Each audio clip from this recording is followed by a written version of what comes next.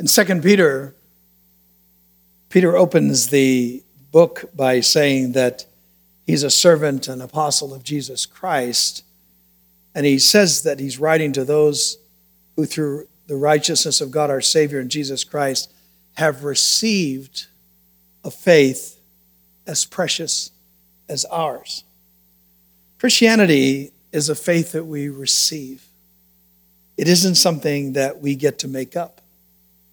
And this makes the ancient creeds of the church important because creeds are a kind of lens that helps us to focus on what the earliest Christ followers, Jesus followers, actually attended to. That first generation of believers in Christ, they knew that something was new, that a new creation was afoot, right? A new arrangement had been made between human beings and God as a result of this incarnation of God becoming human in Jesus. But it left lots of questions that needed definition. What is this all about? This new faith? What changed between the former covenant and this new covenant? What were Christians to believe? How should the church measure the opinions that were emerging about this new agreement, about this New Testament? The church needed clarity. The Apostles' Creed helps to inform those questions. We began to unpack the creed about 10 weeks ago, and Lord willing, and with the rejoicing of the people, we will finish it today.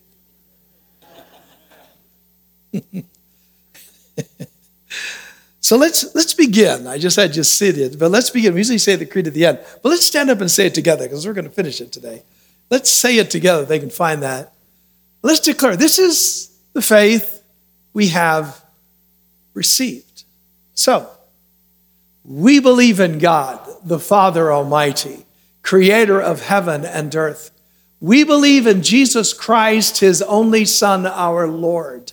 He was conceived by the power of the Holy Spirit and born of the Virgin Mary. He suffered under Pontius Pilate, was crucified, died, and was buried. He descended to the dead. On the third day, he rose again. He ascended into heaven and is seated at the right hand of the Father. He will come again to judge the living and the dead. We believe in the Holy Spirit, the Holy Catholic Church, the communion of saints, the forgiveness of sins, the resurrection of the body, and the life everlasting. Amen. Go ahead and be seated. This is what we believe. The creed gives us the arc of the story that we are defined by as the people of God. The creed speaks of a past, of a God who created. It speaks of a Jesus as the one who came to this place to address the matters of salvation and the means of salvation. The creed speaks to the present, that how Jesus has been risen, that he's seated at the right hand of God, that he's listening and interceding for us now, in this moment, at this time in history.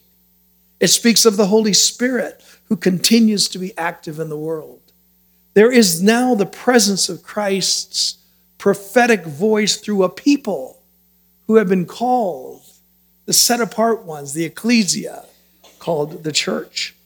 It speaks of now the forgiveness of sins for all the ways in which we demonstrate unfaithfulness and how that forgiveness is always available to us. And as the New Testament teaches, God is more faithful to forgive than we are faithful to be unfaithful. And then the creed speaks of a future. Jesus is coming back and that he's going to judge stuff as right and wrong in the future. And it speaks to the future in our last two stanzas, last two sentences. There will be a resurrection of the dead and a kind of life that is different than the one we live now. It's the life of the world to come. So the past, the present, the future, all expressed in this creed, it is our story. Now, today we look at these last two phrases. We believe in the resurrection of the dead and the life of the world to come. Here the creed shifts to a different kind of hope. It's not just a hope about God or about what God is doing. It's a hope about us and about our future. That there's going to be a resurrection out of death for us. And that we're going to be resurrected into a life that is to come, that's ours.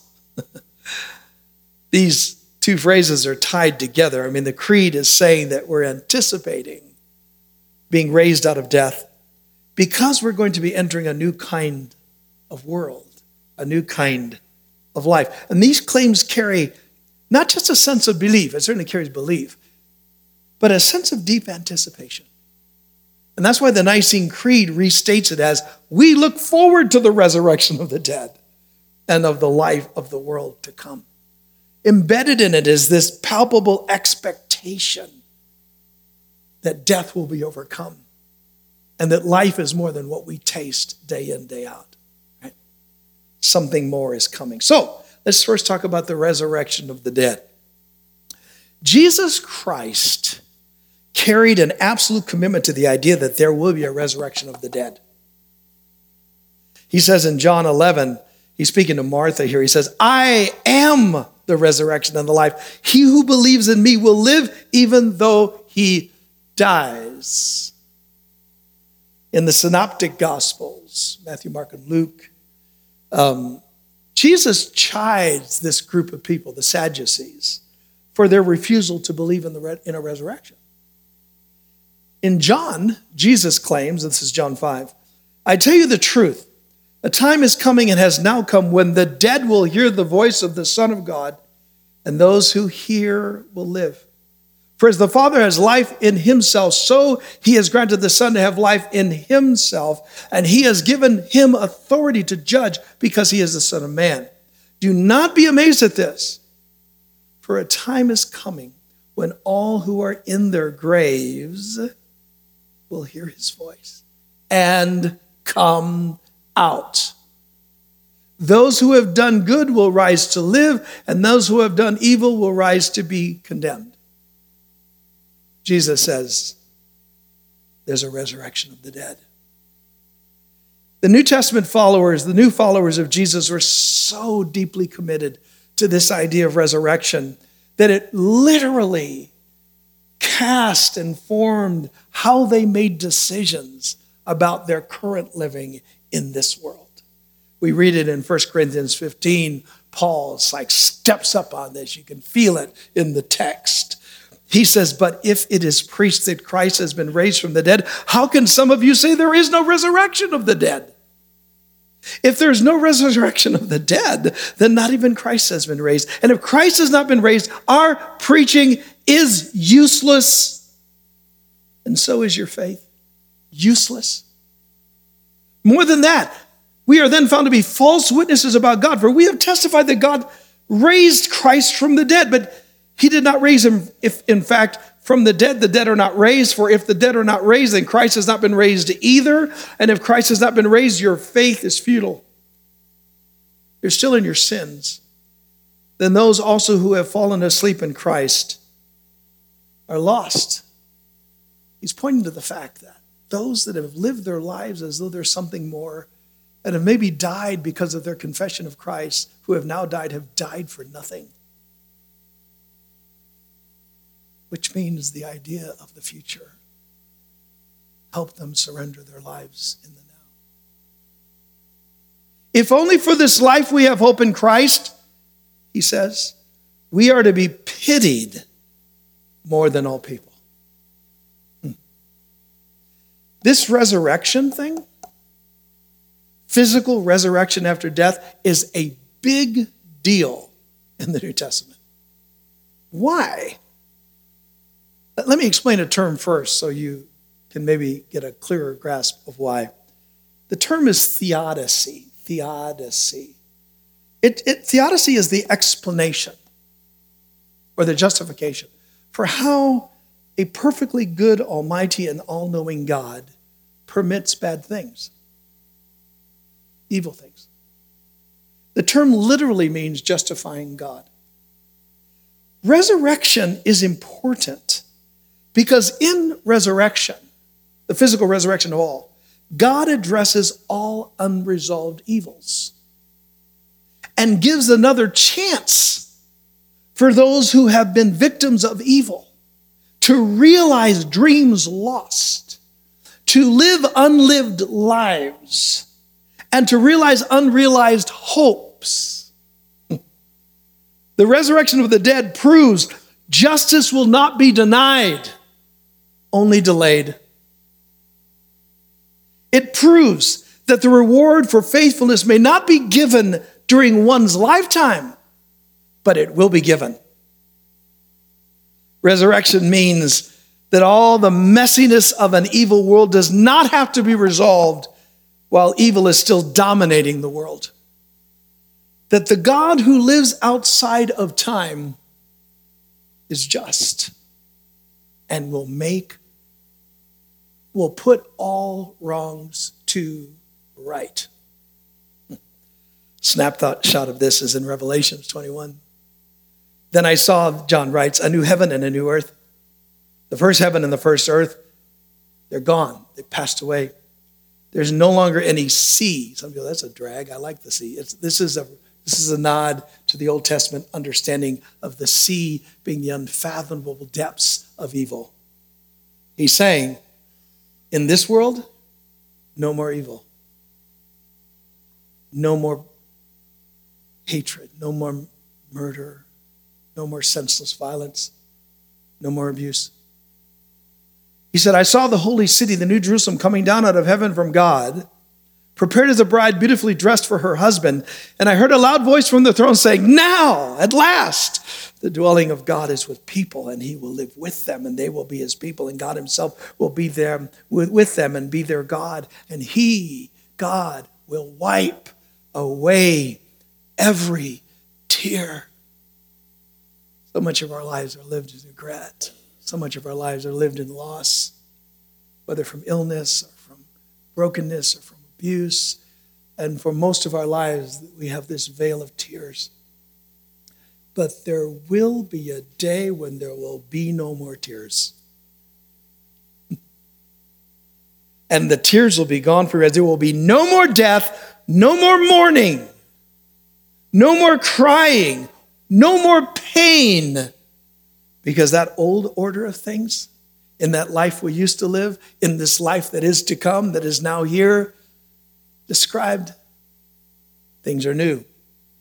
The new creation that began when those of us come to Christ, we become new creatures. It starts like the daffodils in February here.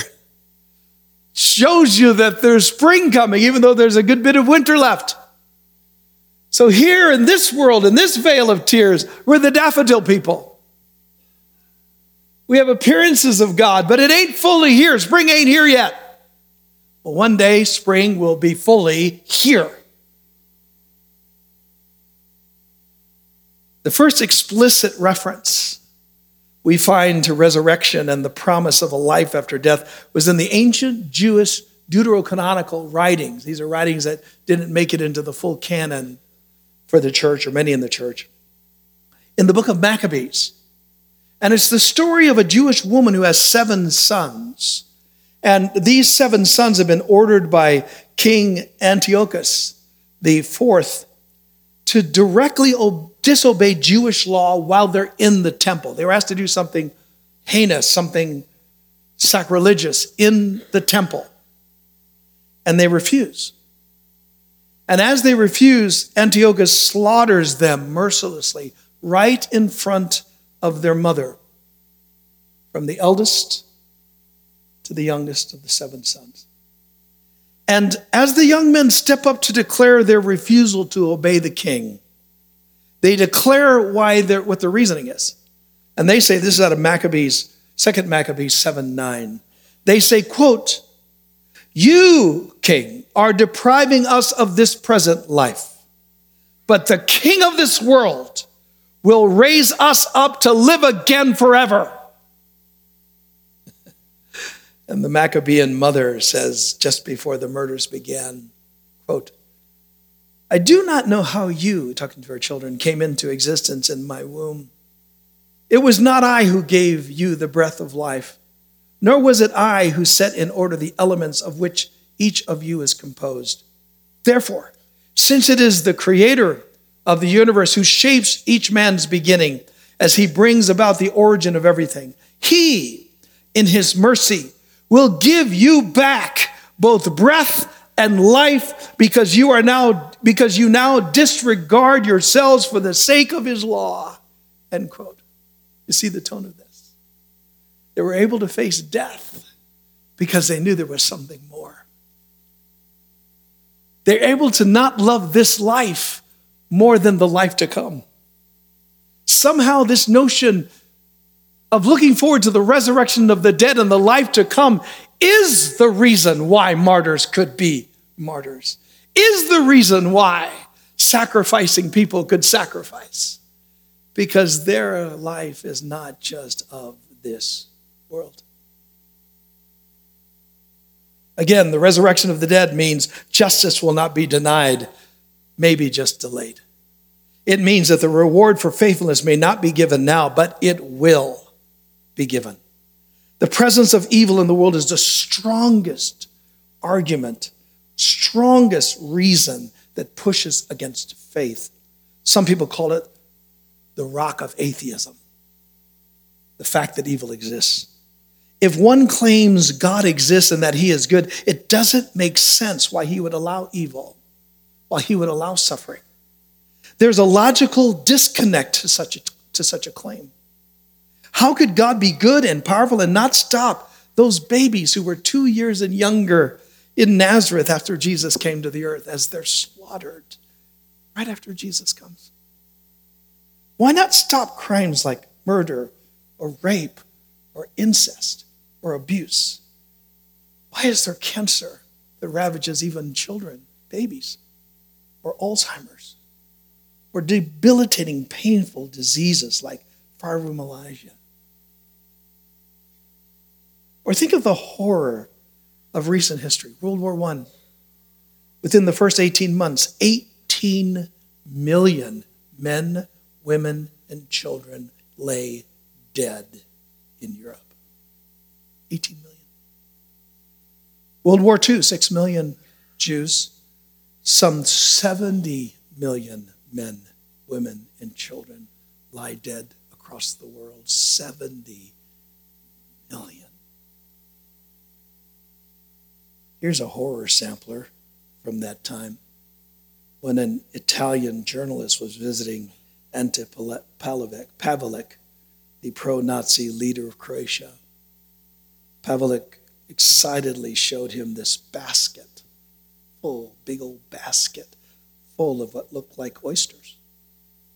And then he boasted that it was a gift from his troops, 40 pounds of human eyes.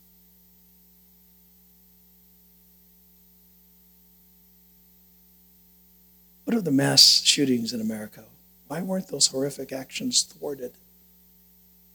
Those 20 little kids and 6 adults at Sandy Hook, 68 people in Las Vegas Harvest Music Festival, the 28 killed in El Paso just a few weeks ago. If these kinds of evils are not all prevented in this life, how will justice ever be done? I mean, retributive justice is appropriate, where you hold people accountable for that perpetuate evil. I mean, that's a kind of justice, but it's not enough. In God, the answer, although some don't believe it, is resurrection. Resurrection promises a redo. It gives those who were victims of evil another chance, a chance to realize their lost dreams, to live their unlived lives, and to actualize their unrealized hopes. This hope, it doesn't eliminate the grieving over loss. I mean, anytime you lose someone or that's dear to you, or hear a tragedy that occurs, there's sorrow upon sorrow.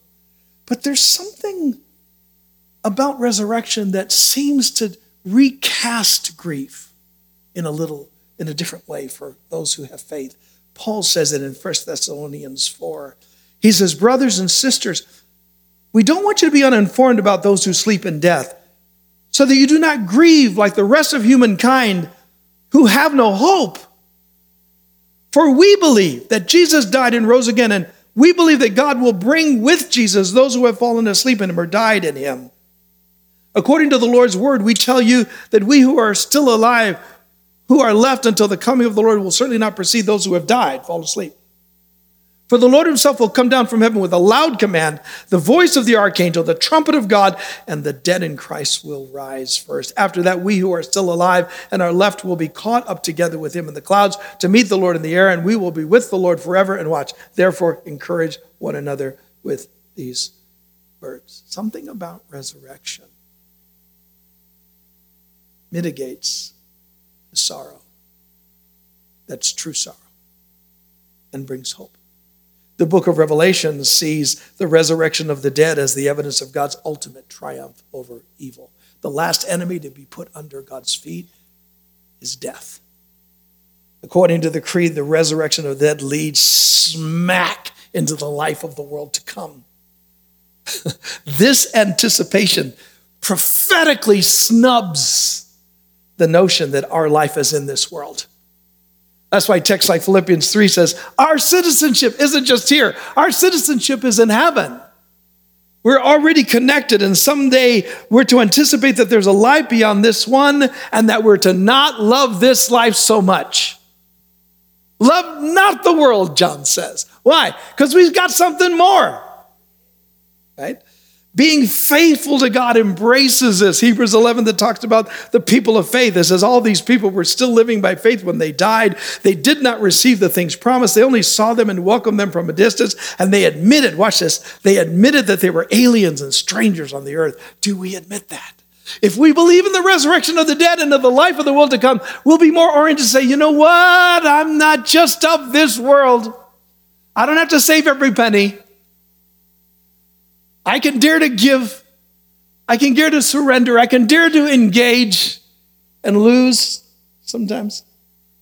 Because I'm an alien and a stranger, people say such things because they're looking for a different country. People who say such things show that they are looking for a country of their own. If they had been thinking of the country they had left, talking about where they had been, these people had died, he's talking about, they would have had the opportunity to return. Instead, they were longing for a better country. They were longing for a better country, a heavenly one. Therefore, God is not ashamed to be called their God. He has prepared a city for them. That's our story. We have a city coming that's more than this. Living in anticipation of another life is what makes sense of martyrdom. Martyrs believe this life wasn't their only shot at life. This is why it makes sense why people sacrifice for the kingdom of God or sacrifice for others or trying to help others. Because they know this isn't the only thing we have.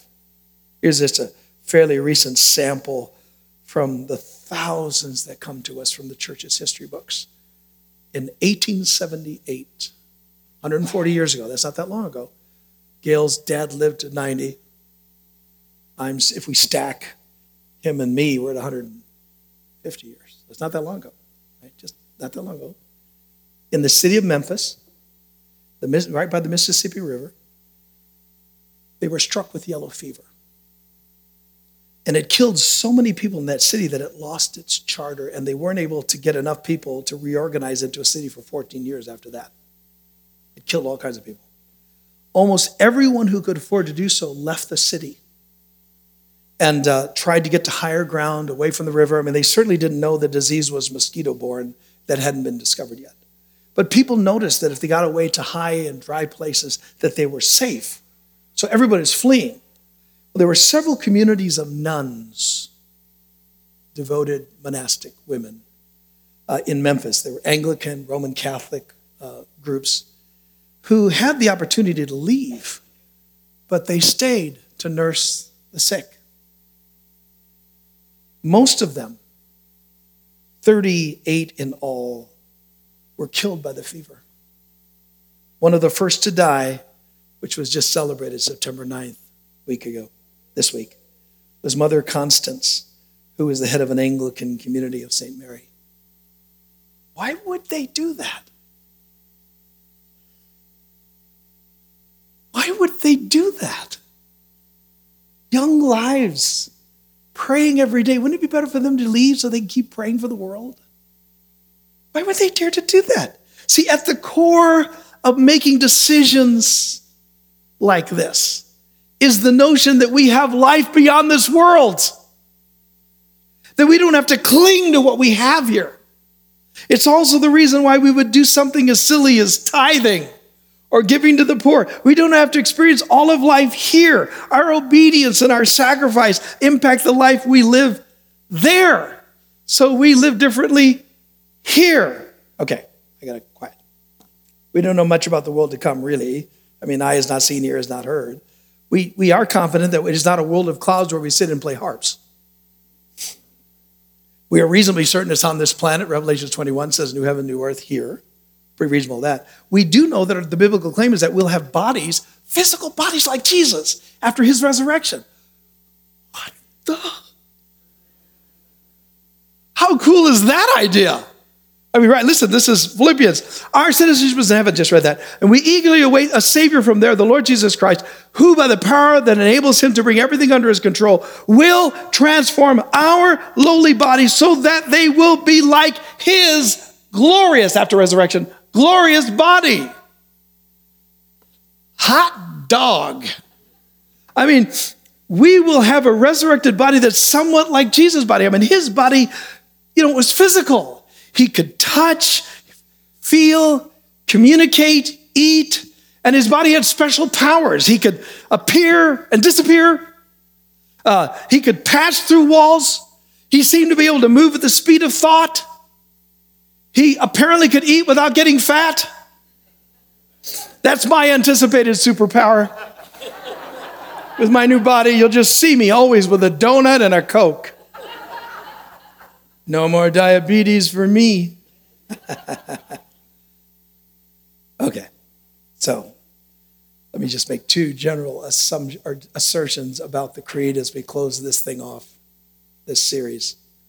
One, I think the church needs a clear and communal sense of identity, and that's why we need a creed. Here's where we answer, what does it mean to be a Christian? And then secondly, it invites us as believers into reflection about what's essential to the Christian life and what's just preference. The creed is notoriously generous in its orthodoxy. I mean, it tells us that God created the seen and the unseen, but it doesn't tell us or insist on how. I mean, if you believe in a literal 7-day creation, fine. If you believe in billions and billions and billions of years through some evolutionary process, fine. The question isn't how. The question is who. All the creed demands is God did whatever was did. The creed also says Jesus is coming back. But it doesn't speak about a rapture, pre-trib, post-trib, mid-trib. You can advocate whatever you want to advocate for. Stack up as many Bible verses as you want to and fight as much as you want to. But you don't leave your brothers and sisters over it and start a new denomination. Creed won't let you do that. It just says he's coming back. How sweet is that? It mentions the Holy Spirit and salvation without defining it too much. So what's the point? What does that mean? We have room to be different and still be together. It means we have room to explore and to wonder, to ask new questions, to embrace different views without being ostracized by our fellow believers. And it means that we can have various opinions about things. As Christians, we can vote whatever political party we want to vote.